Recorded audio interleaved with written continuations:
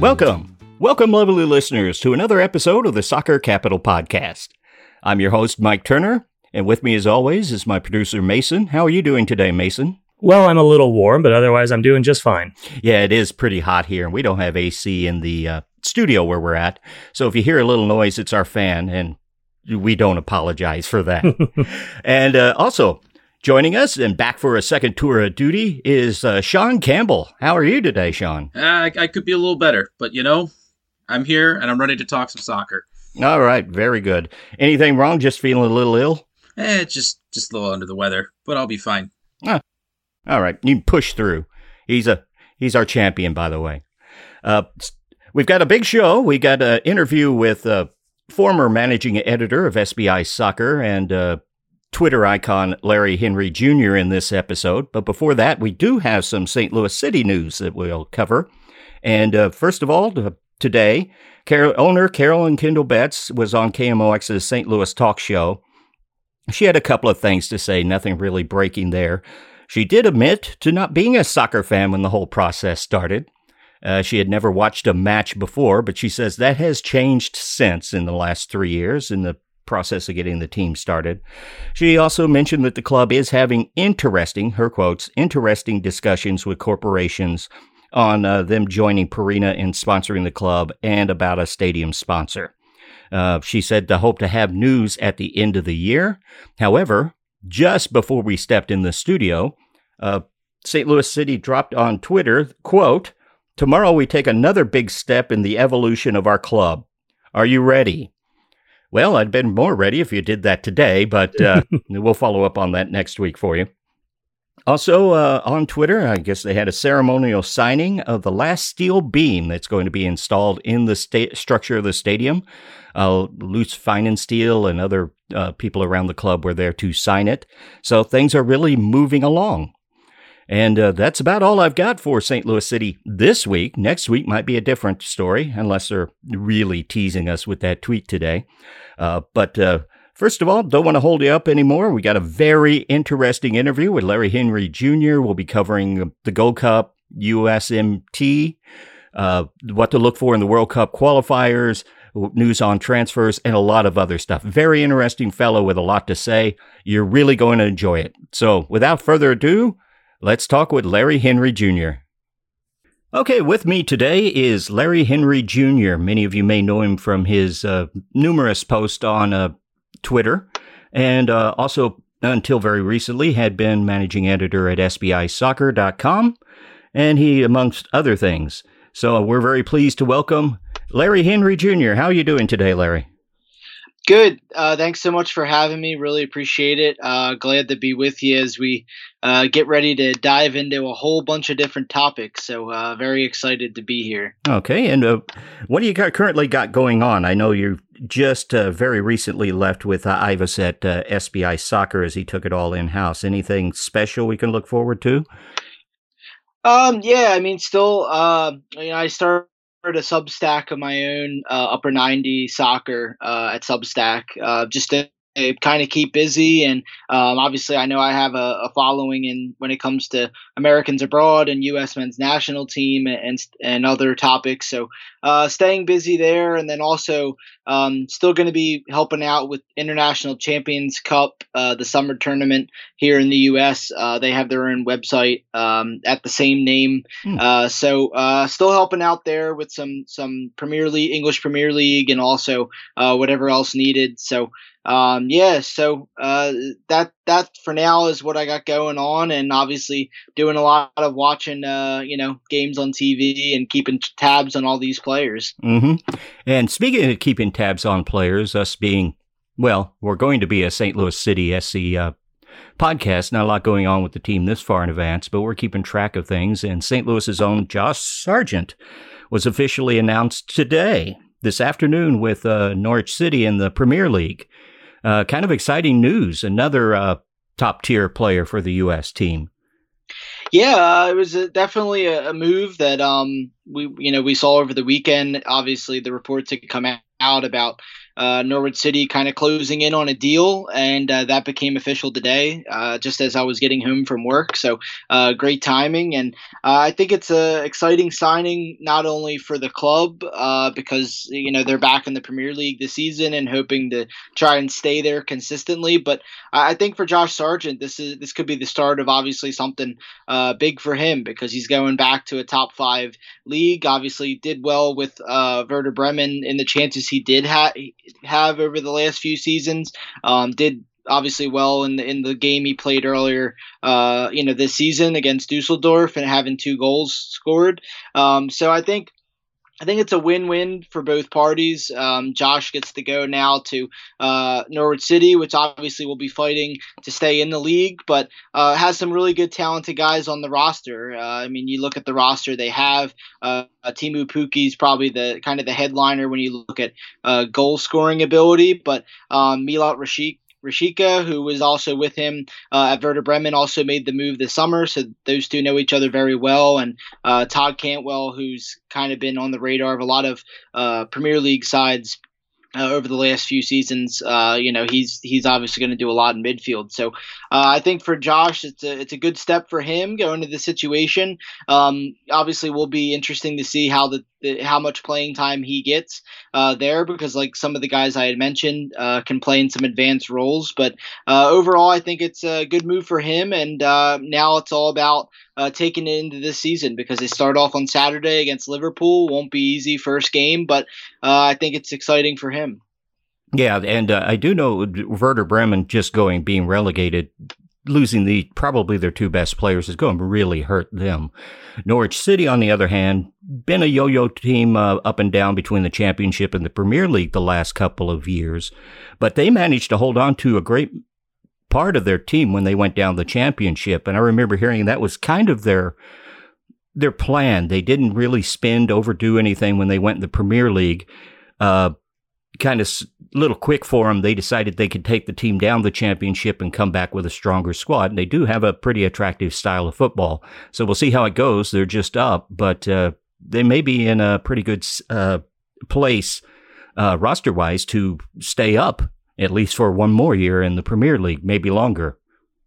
For sure. I think that they're going to be fun to watch this season more than when they were up the last time. Like you said, kept a lot of guys from that last time that they did get relegated, and obviously brought in some guys like Rashica and also now Josh Sargent coming in. So, and I think Daniel Farke is obviously a good manager. He's been done well to get the team back here.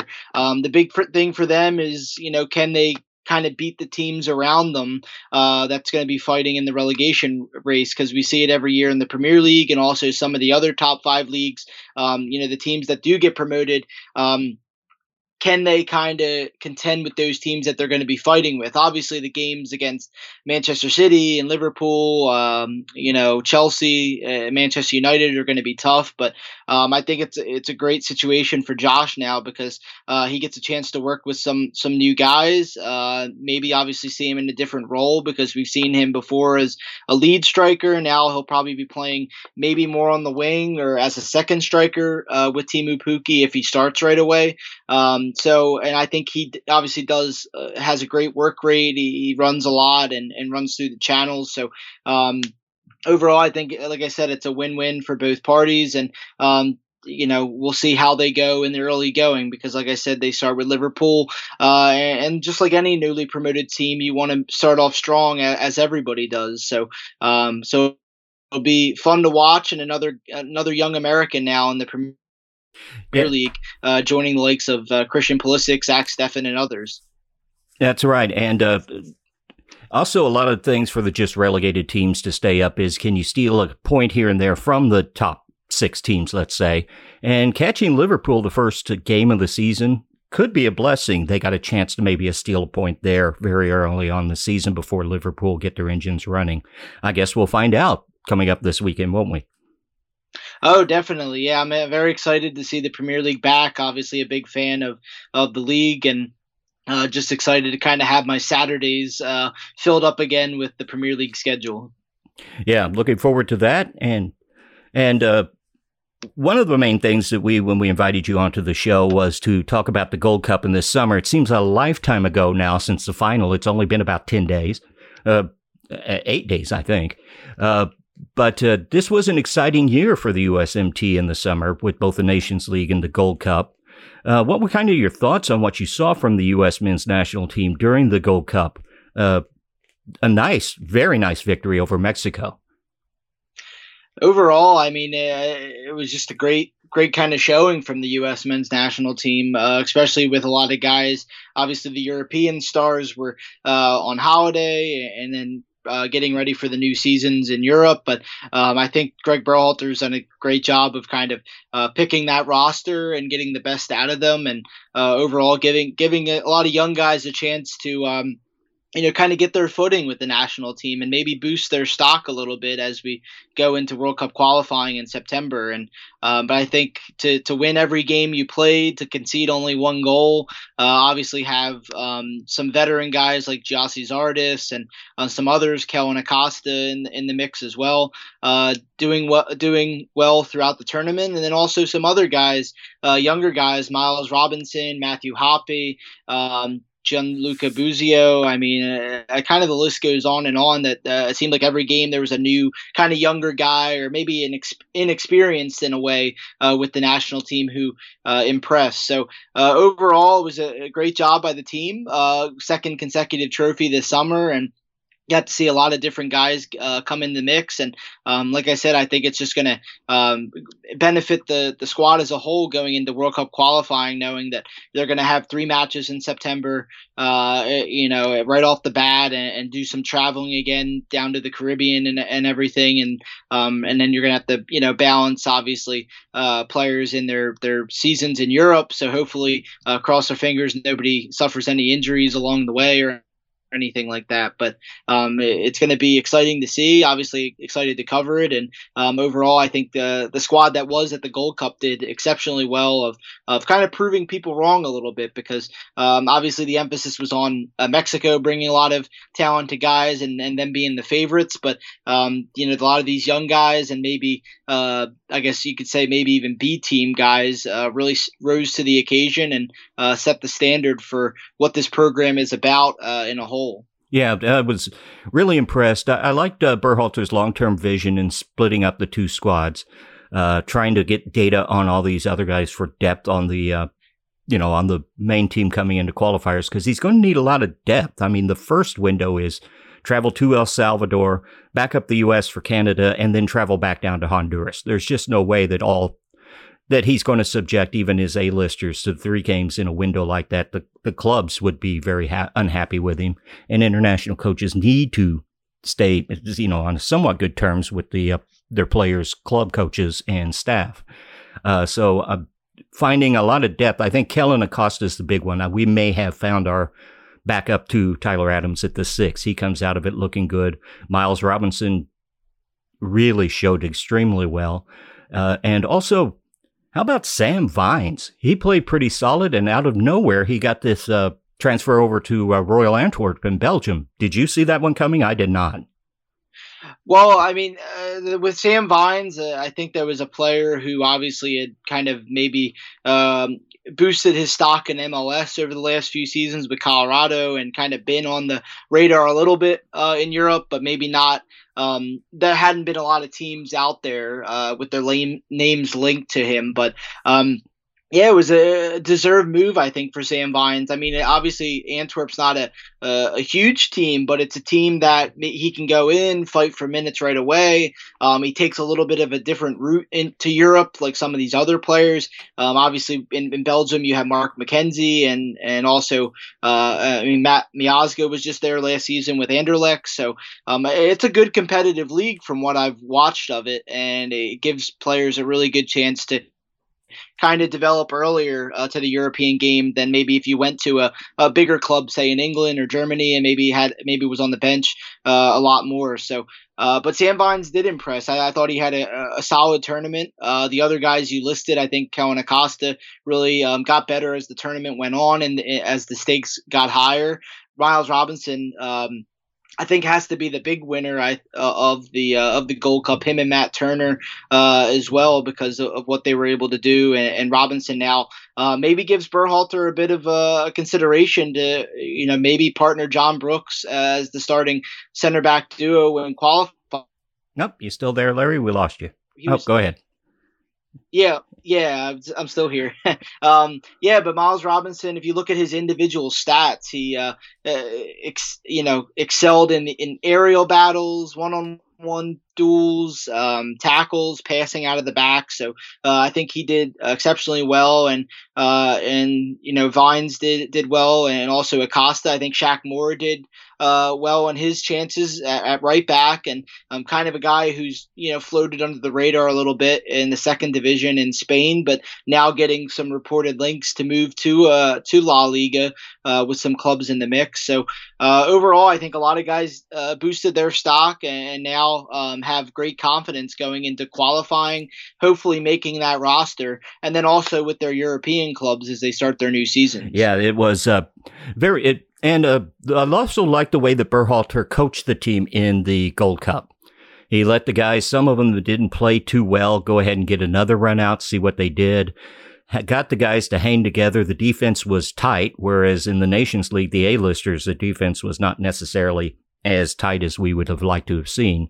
But Berhalter also had some of his veteran guys, sometimes Zardes, Christian Roldan, Reggie Cannon, once he got healthy, to come in around the 65th minute and really seal the deal after the young guys. He got the data he needed. They kept him in the game, got him ahead, and then the veterans would come in and win. And it played out that way in almost every game of the tournament. I think Berhalter's also a very big winner coming out of this tournament as well. Yeah, 100%. I think Berhalter has done a great job at really kind of picking his pool of players, getting some guys in there who maybe, wouldn't have been looked at maybe if there was another coach in there, and kind of finding these guys in the lower leagues of whether it's in Europe or guys that have been kind of exceeding early expectations in MLS.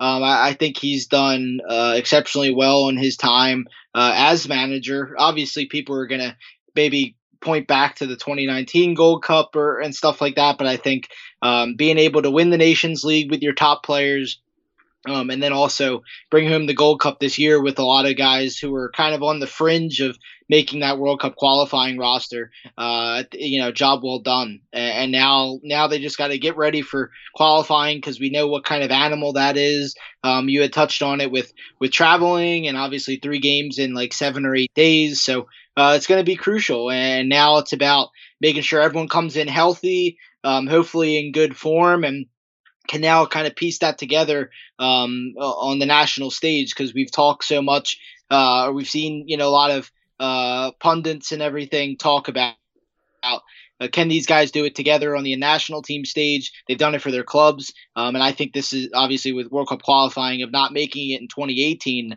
It's huge for them to get back there with this roster. To me, there's no reason why they shouldn't be qualifying with this roster. And I think when it comes down to it, they are the best team in CONCACAF when you look at individual talent and putting them all together to try to reach that goal. Yeah, Mexico, they've proven that can beat Mexico. Mexico's not going to go away, but they're clearly the 2 best teams in CONCACAF. With the ones coming out of the rest of the region, got to really keep your eye on. I was impressed with Canada. Their young talents coming together. They've got to learn how to win the tough games against the big guys, but eventually they're going to get there and challenge a little better. Also, the first game that they get is against El Salvador, and El Salvador really impressed me. Unfortunately, they fell behind to Qatar, one with a pretty dodgy penalty, and then fought to the end and almost tied that up and really gave Mexico fits at the end of the game.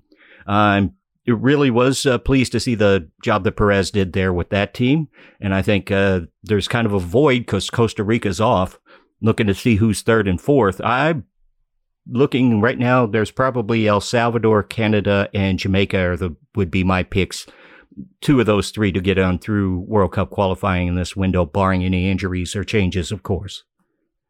Yeah, I think El Salvador is a team that will definitely be tricky. Canada, like you said, got a lot of young talent, kind of their own golden generation right now with guys like Alfonso Davies, who wasn't at the Gold Cup but will be there for qualifying. Tajon Buchanan, who is skyrocketed into a rising talent in MLS and now getting his own reported links to go to Europe. And then, obviously other guys, Jonathan David at Lille, who plays with Tim Weah.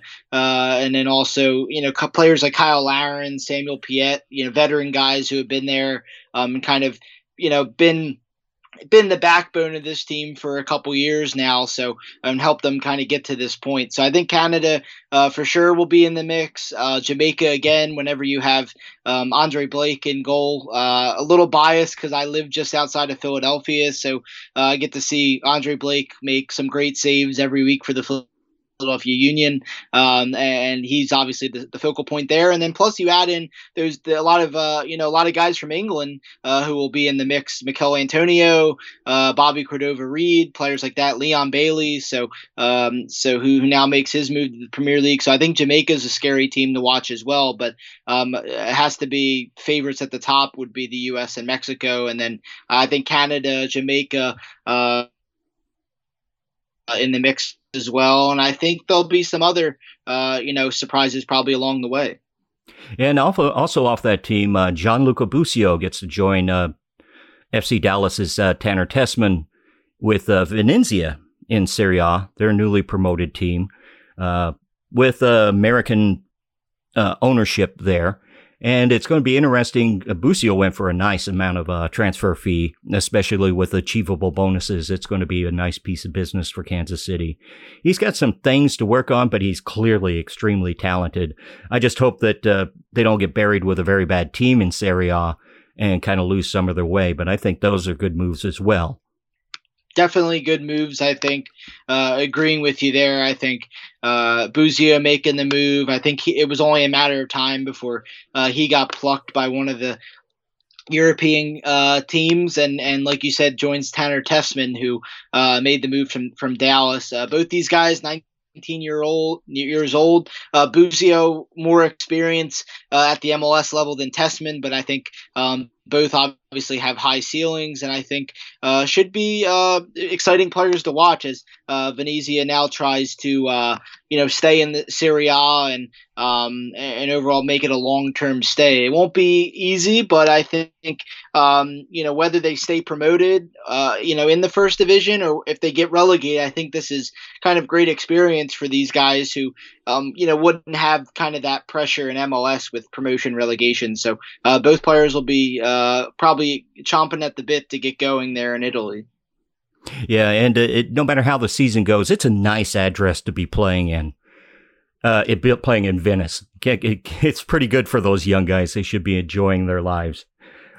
Also today, got to watch one young American that I'm not that familiar with, though I've certainly heard about him. I just haven't seen him play a lot. Joe Scally played the entire game, I believe, for Gladbach in their Pokal Cup game today. Seemed to have done a pretty good job. Had one very physical tackle, let's say. Got him a yellow card I saw at the end of that game. He's someone else to watch. There's a lot of people coming up. Conrad De La Fuente for Marseille against Montpellier. He was a monster. Especially in the first half, through most of the game, he was just destroying Montpellier. Only got the one assist in that game, but he made the Ligue 1 top 11 for the week in his first game in Ligue 1, coming from Barcelona where he didn't play much. He's the exciting player that we haven't seen yet on the national team stage coming in. There's going to be more and more, I got a feeling, as well.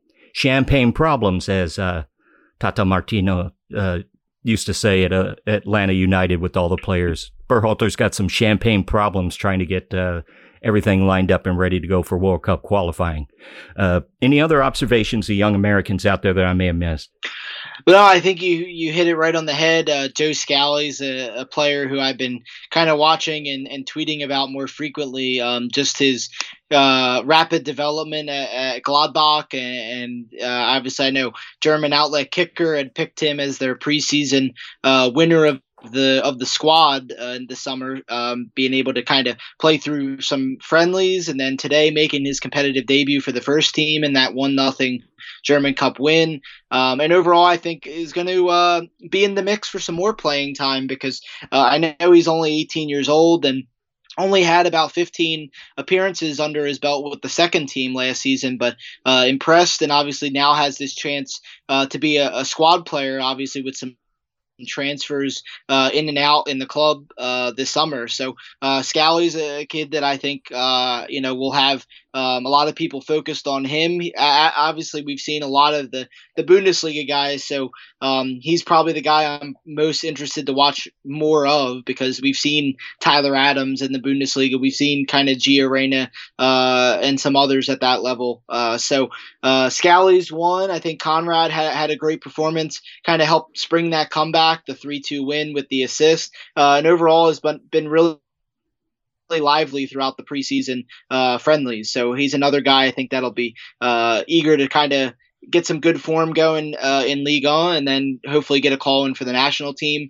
But then overall, I think looking at maybe some other guys, I guess I'm excited. I'm excited to watch this season. Reyna's one of them. I think he's going to have a bigger role for Dortmund now that Jadon Sancho is moved on to Manchester United. Zach Steffen, obviously he had a great performance against Leicester City in the Community Shield loss, but hopefully more playing time for him. It's going to be tough with Ederson there. I think Ederson's going to get the bulk of the reps, but Steffen showed last season that he could step up to the occasion, and obviously won the League Cup final, featured in the Champions League and in the Premier League and also the FA Cup. So I think he'll also be another player to kind of watch as we see, how his future at Manchester City goes. But overall, excited kind of for this full slate of Americans abroad in Europe scheduled to get going. We've had some guys, Brandon Aronson, Mark McKenzie, already start their seasons, and now just about ready to kick off all the top flight divisions throughout Europe. Yeah, it's an exciting time. Lots of stuff going on. And we've got Leagues Cup between select MLS franchises and teams from La Liga starting tomorrow, I believe. That's kicking off. MLS is going to start, coming out of the doldrums this summer. World Cup qualifying is only 3 weeks away for the first window. No, it just never ends in the soccer world, does it? No, not at all. It's there's no real break with all this action. Obviously, with the tournaments being postponed last year, the Euros and Copa America this summer, and the Olympics, and all the other things. You had mentioned MLS and now these European competitions. It's if you're a fan of the sport, you are in dreamland, because there's a lot going on, and if you're an American fan, then that you're also in dreamland, because you got a lot of stuff coming on, and you got a lot of players right now playing at a high level. And difference from when I was young, when you could never watch any soccer on television. Now we've got like the best coverage in the world. You can watch all the soccers out there. I mean, you can even catch all of the English Premier League Championship games on ESPN Plus. It's kind of nuts right now. Not enough time in the day to catch all these teams. Plus MLS is 28 teams now, or with 2 more coming on, 27. Big league, so it's hard to keep track of all that as well. So it's going to keep you busy all the time on your Twitter and Substack and everything that you do. For sure, yeah. Obviously, it's I don't even need cable half the time with all this stuff on ESPN Plus now. Like you said, Championship, a lot of other top leagues coming to ESPN Plus, and then you have the Premier League on NBC Sports and Peacock as well, and so it's definitely a lot going on, and a lot of fun stuff coming up around the corner, as we touched on World Cup qualifying, the return of the Champions League, CONCACAF Champions League continuing this week with the Philadelphia Union as the lone MLS team left. So plenty to discuss and plenty to watch. Yeah, and speaking of young kids, there was a young kid for the Union impressed the other night, Paxton Aronson, with a scorcher of a goal. That was fun to see, even though the Union took the loss against the Revs. He scored that scorcher past Matt Turner. So Another up and comer we're going to be having to keep our eye on. Union have a few after they sold off McKenzie and Aronson. They seem to be well stocked. That academy's really starting to pay off for the Union, isn't it? Definitely. Yeah. Jim Curtin, I think, deserves a lot of credit for what he's been able to do with that team. I know a lot of fans maybe wanted him out as head coach after the early days there, but I feel they've forgiven him by now because the amount of young talent they've been able to produce. Aronson and McKenzie now going off to Europe and trying to fight themselves into the national team picture. Paxton Aronson scores his first goal last night against New England. And then you have some other guys there who obviously started in that match with the CONCACAF Champions League first leg coming up this week. So they wanted some rotation, but Quinn Sullivan's another one. Jack McGlynn also started in that game. And then you also have some other guys who have kind of been in the mix with the youth national teams at the U.S. level. Matt Real, who unfortunately is sitting behind Kai Wagner, who's one of the top left backs in the league. So he hasn't been playing much, but he's there. And then Matt Freese, the goaltender, who again is in the same situation as Real because you have Andre Blake in front of him. So, but the Union, I think, have to be up there with some of the best academies in MLS. FC Dallas, another one for sure for what they've been able to kind of produce. And I think the Union are going to continue to kind of grow that because they put a lot of effort into it and they give players a young chance at a young age, and it's worked out for them. Yeah, and I know St. Louis City SC is already starting a building and training with their academy already. They'll be in the MLS lower division league, whatever they're calling it, for the rookies next year. Something for us to watch. But I'm sure that they're looking at what the Union, FC Dallas, and some of the other better academies around the country are doing. Good thing for us that we're already getting our academy up and running and going to start play a full season before even the first team gets on the field. That's a big boost for a team like that in MLS. I think they're going to go the route of bringing up young players, getting them on the first team, transfer them out, the new MLS 4.0, basically, with being involved in the world market. So I'm excited to see the home team, if we ever get to see him. It seems so far away right now, but it's exciting time to be a American soccer fan. There's so many kids out there. And the other thing to remember about these kids is I'm expecting us to get through World Cup qualifying. Can't assume it anymore, as we learned last year. But the World Cup is still, 14 months away? Yep. That's a long time for some of these kids to develop. It's also a long time for some people that we think are on the first team to actually lose playing time with their team and fall out of form. So it's going to be exciting, next 14 months to watch and a lot to talk about when it comes to the United States men's national team. Go ahead. Yeah, I mean, overall, I just think, right there with you on that, a lot of time until the World Cup actually begins. So a lot can happen. A lot of guys can boost their stock even more. Maybe some guys who haven't been in the picture might get themselves in the picture. And then also some guys who might be first 11 starters right now could fall out of that situation. So definitely a lot still can happen. I think we're going to see some more young guys maybe force their way into the mix.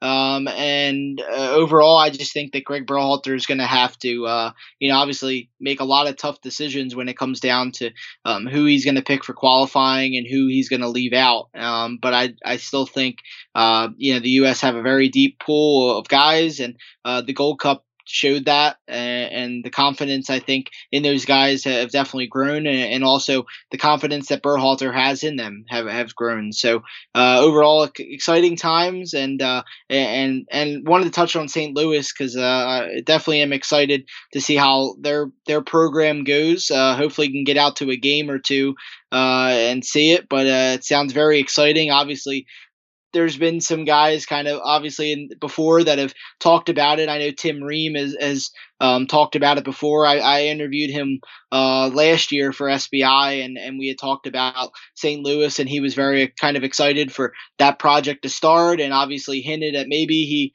ends his career there. We'll see, but so a lot can Mhm. still happen if Fulham gets back to the Premier League. But overall, I think it's an exciting place to have a franchise, and very interested to see the route that they go and who they bring in. Yeah, we're interesting to see too. And Josh Sargent's just just as the epitome right now of how strong the youth development and just the soccer culture in St. Louis is. So I expect their academy to be strong. I don't expect them to be flashy big spenders. I think they're going to build within on that. And also, the sporting director, Lutz Feinensteel, did mention that he wanted to get a mix of veterans in as well. And that's something Berhalter might have to think about in the World Cup as well. We got so much exciting young talent, but usually you need some veterans that have been around, and they're hard to come by that have been in a World Cup right now for the U.S. But he's going to have to mix in some. So there's going to be some very good talent for the U.S. left out of the national team. And that's not something we've said a lot about this team, where you can justify leaving a great talent at home because it just doesn't fit into the roster. So champagne problems, as I said before. Yeah, right. Exactly. I mean, and it's unfortunate a bit only because, like you said, there's going to be some guys that might not make qualifying or these big time matches, but that's just the way it goes. And I think you ask any U.S. men's national team fan, they would rather have obviously the bigger pool of guys than maybe like some of these instead of like some of these other national teams in CONCACAF that rely on a star player or two, like like Jamaica or like Canada and stuff like that. So overall, Berhalter's gonna get his money's worth making these decisions, but I think overall they're gonna have a lot of talent to choose from, and a lot of the expected guys that we think will be there will probably be there. So excited to see how it plans out. Yeah, it's going to be very exciting. We're looking forward to all of the games on that. Union's got. Are the Union in the Leagues Cup? They are not. They are. So. But they've got a semifinal coming up in the Champions League, though. Yes, yeah, they're heading down to. They actually flew out today to go down to Club America. The first leg is down there on Thursday, and then the return leg is I believe it's September 15th is the second leg at Subaru Park. So they're the only MLS team left. So they're MLS's best chance of bringing home the Champions League this year, and but I think they have a daunting task in front of them because Club America is obviously one of the biggest clubs in Mexico. They're only 3 games into their league season, but they haven't lost any, and the Union are kind of struggling for some form right now in MLS. I know they lost last night with a rotated squad, but even before that, they had only won, I believe, 3 of their last 9 before that. So definitely a tough task for them, but I think they have been known to surprise some teams in MLS, so maybe they can do that down in Mexico City this week. Yeah. Also, another big learning curve for a lot of those young Union players is now they get to step in as Azteca in a competitive match. That'll put some years on your experience level just doing that and going up against a storied franchise like Club America, which may be the biggest club in the Western Hemisphere, perhaps. Yeah, I think it's going to be exciting for these players. I mean, if I was a player in that situation, some of these young guys who have never kind of played in that stadium or in a stadium that size, it's definitely daunting, but probably exciting a little bit to know that you're playing on that famous that famous stadium and all. So, like I said, it'll be a tough task, and probably not a lot of people were expecting the Union to come back with a result. But again, they've surprised some teams in the past. Obviously, they surprised a lot of teams in MLS last year, winning the Supporters Shield for the first time, and have already advanced 2 rounds in the CONCACAF Champions League this season in their debut in the competition. So we'll be excited to see how it kind of shakes out, and hopefully they're fit and ready to go, because now, like I said, they rotated a lot of guys on Sunday night. So I'm sure everyone will be excited, in my neck of the woods here for that match. And I'm going to switch gears on us a little bit because I can already hear our listeners shouting out at us. What about Lionel Messi? We probably broke the record for the longest soccer podcast that didn't mention Lionel Messi leaving Barcelona. As of, this is Monday afternoon that we're recording, as of now, he has not officially signed with Paris Saint-Germain. Everybody is expecting it, but boy, did Barcelona make a mess out of themselves, especially after they got the money for Neymar on his transfer up to PSG. What do you make of that situation? Yeah, it's a situation that I didn't really see coming. Obviously Lionel Messi's been a great servant to the club, a legend, but seeing him, leave Barcelona, my mind's still kind of trying to wrap itself around it, because it was kind of just like Ronaldo leaving Real Madrid, and a lot of these kind of legends of the game leave, Frank Lampard back in the day, Wayne Rooney, other guys. So, but I think overall it's an exciting challenge for Messi now to kind of show that he can do win titles, win trophies at a new team. Obviously, it's a team that's stacked with talent, with Kylian Mbappe and Neymar and a lot of others. But overall, I think it's going to be exciting to see him obviously donning a new kit and playing in Paris and also in the Champions League. And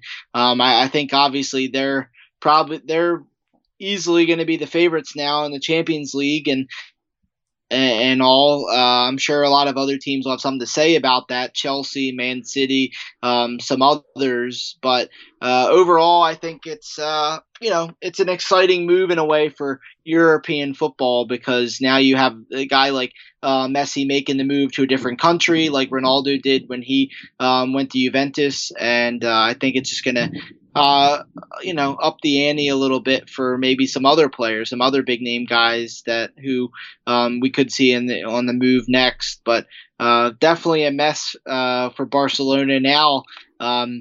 You have to wonder where they're going to be in La Liga, because Messi's gone, Sergio Aguero's out with a lengthy injury, and definitely not favorites to win it this season. But who knows? We'll see what happens. But definitely, I don't think they're going to be in the mix to win that La Liga trophy this season. I did have a little wonder in the back of my mind will Barcelona actually perhaps play even stronger if Messi's not there? I don't see that happening. But it seemed at points last year when I saw him that sometimes they just stood around and waited for Messi to do things. Of course, Messi's the kind of player that can do things and win games. They did come out in their first match without him and get that victory over Juventus in that friendly cup match that they just played over the weekend. So that's something to keep an eye on. I know ESPN Plus must be loving this after they just signed $1 billion worth of, what was it, 8 years for La Liga on ESPN Plus. It's got to be welcome news there in Bristol, Connecticut, I'm sure. Yeah, it's. I think you're going to see a lot more people, focusing maybe on some other leagues or matches that are going to be going on the same time as Barcelona. But no, I think it's just going to be a situation now where you're going to have to force some other guys to kind of step up and show what they're capable of doing. You hit it on the head with the fact that last season, a lot of times I watched Barcelona, and again, Messi's the type of player who can win games and put the team on his back, but a lot of guys kind of waited for him to deliver that moment. And he's getting older now, and now you look at the roster and you gotta say, okay, who else is going to step up? And I think it's going to be kind of a great learning experience for some of these guys that are forcing their way into the Barcelona squad, and then also some of these guys that have been around for a while in Europe, that for them to kind of steal the show and maybe surprise a lot of the fans and pundits over there. So it definitely going to be keeping an eye on it. Maybe not as much as I would if Messi was there, but I will be watching more Ligue 1, that's for sure. And going to wrap this up pretty soon. I thank you and really appreciate all the time that you're giving us. This is great stuff. Going to go on a little lighter note. Been looking at following MLS now for a decade, and you're in the Philadelphia. What does dupe mean that I see on the Twitter? Well, it doesn't actually stand. It's not like the letters itself don't mean anything. But so when I was younger and probably going to games as a fan before I graduated college and everything, that was the anthem of the club based off the goal song that they had.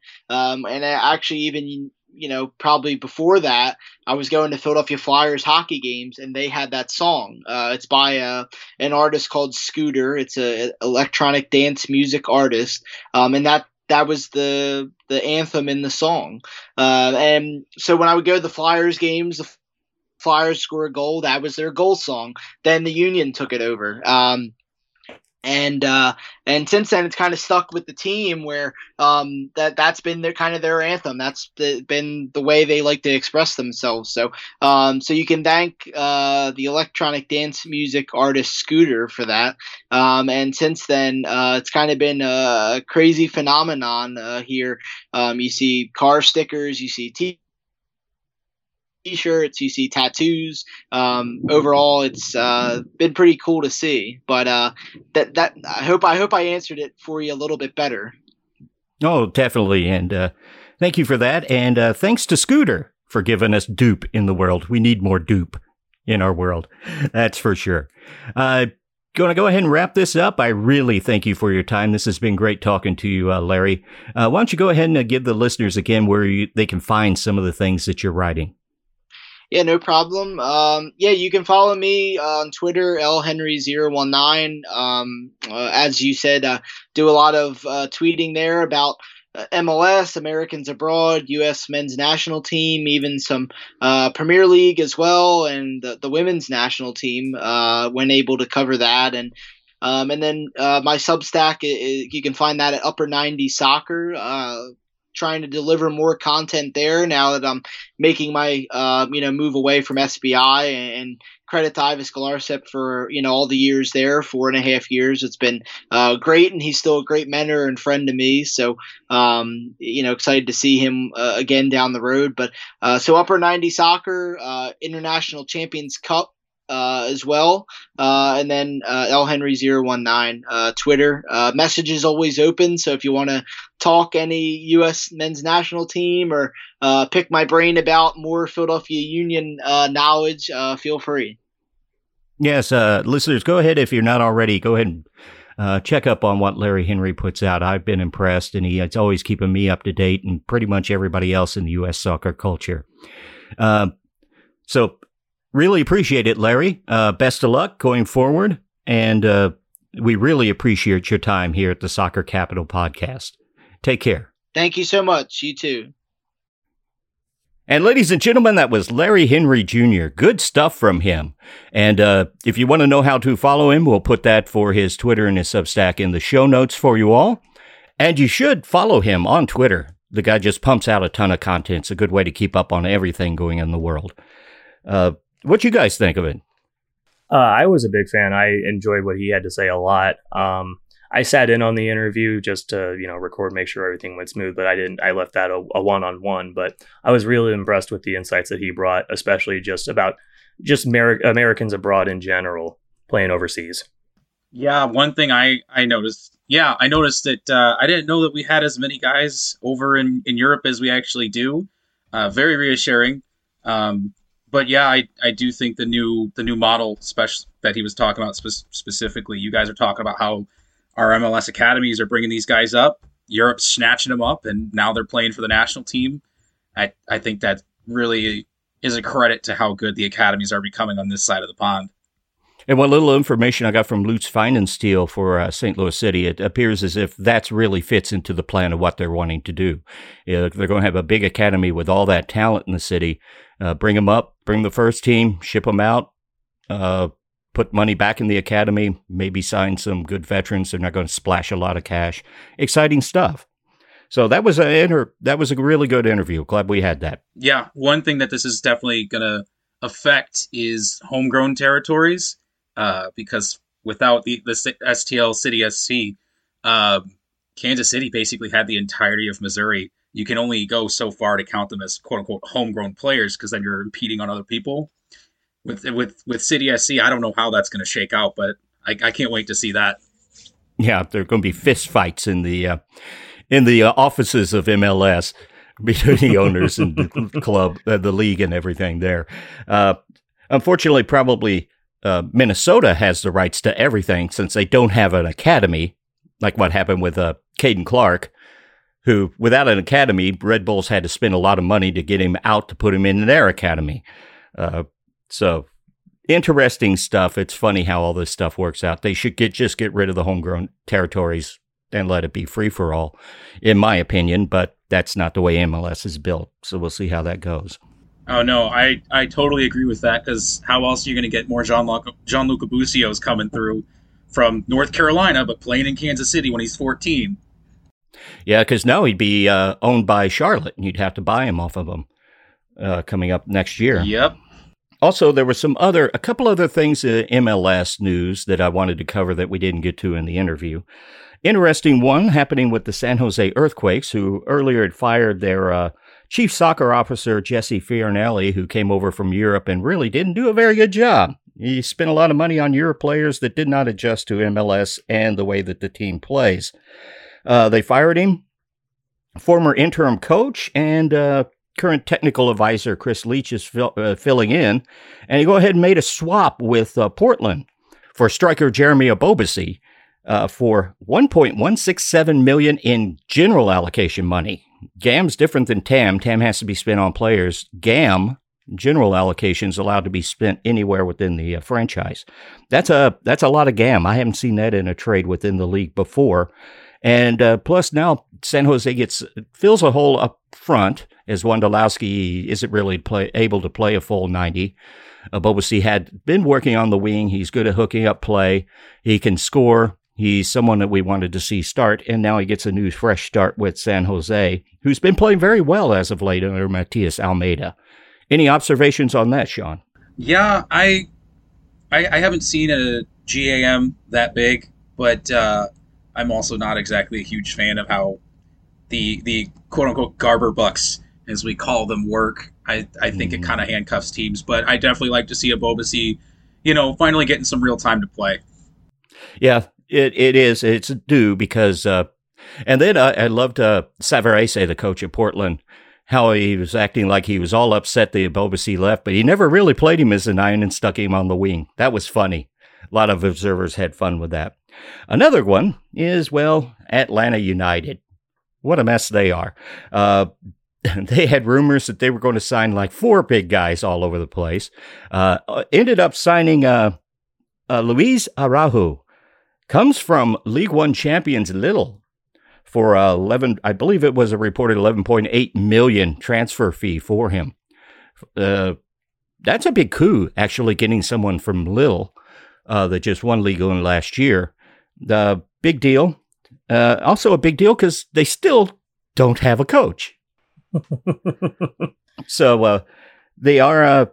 Rumors are that Sounders assistant Gonzalo Pineda is the front runner to be hired as a coach. He is perhaps the top of the list among assistant coaches in MLS. Interesting that Atlanta United would go with a coach within MLS, probably something they've needed to do after failing a couple of times on the international market. So we'll keep an eye on that with Atlanta United. And before we wrap, go ahead, Sean. I was just going to say they really couldn't have picked a better. They couldn't pick a better assistant, because that Sounders crew has been together for so long, and they've been just universally dominant really since they came into the league. So he knows what it takes to build a good system, and who knows, maybe Atlanta gets back to being a top tier team again. It could be. They got talent. Is the roster built the right way? We don't know. One thing I have to say about the Sounders is they have one incredible soccer culture there. It doesn't matter who gets hurt, who's out of the lineup, which they face this year, the next guy always steps up. So that's very impressive. And really, the league could use a strong Atlanta United. They jumped in with a big thing. They made a splash internationally, transfer market and all that. There's a lot going on that's good for the league if they play well.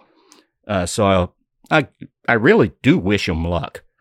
Yeah, they came out hot, and big thing that you and I have talked about previously is how they were kind of like, for a lot of people who were transplants to Atlanta, their first like home team there. So they built up a really big local fan base, and they performed well their first couple of years, but lately they just have not been able to hold it together. And one thing with what's going on, the way they're running through coaches, they're spending a lot in the transfer market. They're not getting results. Arthur Blank, who I think is a good owner, but he seems to be going down the path that Ellis Short did at Sunderland. Just getting bad advice from the front office, throwing money at problems, changing things around, not allowing to build. And, it's not going to happen in MLS, but Sunderland have dropped 2 tiers in the English Premier League. I hope that's not the case. I'd really like them to be a strong team. And before we wrap things up, there's a feature here since Sean's with us. And we want to do it every time he is able to join, which should be most times we're hoping. Because we're anticipating a nice, strong rivalry between Sporting KC and St. Louis City as things go along. Now, hopefully they'll be in the same conference. That would be great. Be really weird if they weren't. But we believe that it's important to get to know thy enemy. So let's go ahead and let Sean have his notes on Sporting Kansas City. Take it away, Sean. All right. Well, at time of recording, Sporting's got a match this evening against Lyon for the Nations Cup. It's just replacing the CONCACAF Champions League to try to mitigate some of the concerns from the MLS sides. But big draw tonight. Going to see how it goes. But for those of you just tuning in and don't really know much about Sporting, it's got a lot of that same culture that Seattle's got built up around them. Next man up. We've been dealing with a lot of injuries, playing a lot of homegrown players this year. And if you can do that, your depth is there. But the biggest thing is you got to know who you're going up against when you're going up against Peter Vermees. Former player, played for the Wizards back when they were still the Wizards. And now he's arguably one of the best coaches in MLS. So you got to know if you're going up against Sporting, you're going to have a tough time regardless of who we're putting on the pitch. It's nice that you draw the parallel between the Sounders and Sporting in that Brian Schmetzer has been with the Sounders since, well before they were MLS, as a player, as a manager, as an assistant coach under Ziggy Schmidt, and now the head coach again with winning trophies. That's a very good parallel. I hadn't really put that into place. Good point, Sean. Yeah, 2 of the best coaches in MLS history, and you really can't not mention it. You got 2 of the best sides in MLS perennially, regardless if they have a down year or not. And they've got 2 of the best coaches. So it also corresponds with the fact that they've got great cultures built around them. They've got great fan bases. Why else would new incoming teams go and look at them and say, all right, we want to build this and take notes from them? It's because greatness breeds greatness. And I can't wait for the rivalry.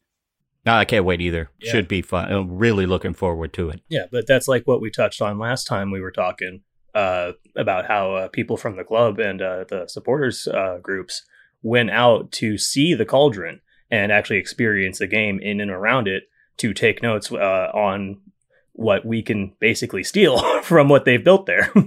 Well, I'm glad they went to Kansas City rather than go to FC Cincinnati or the Chicago Fire. So kudos to them. Yeah. It's although we still have a fierce rivalry in Kansas City with the Fire. We don't see them all that often. They're also not up there anymore. They used to be big guys, and now they're just kind of middle of the table, I guess, at best. So looking for that next new rival who's going to really spark us to be better, and I really hope it's City. I hope so, too. That's something to look forward to. So I think that's enough for this week on the Soccer Capital podcast. Remember, it'd really help us out if you go ahead and subscribe to your podcast provider and rate and review. It really helps the show a lot. So I'm Mike Turner, your host, for Sean Campbell and producer Mason. Thank you very much for joining us for another episode. We'll be back next week, and have a good day. Bye for now.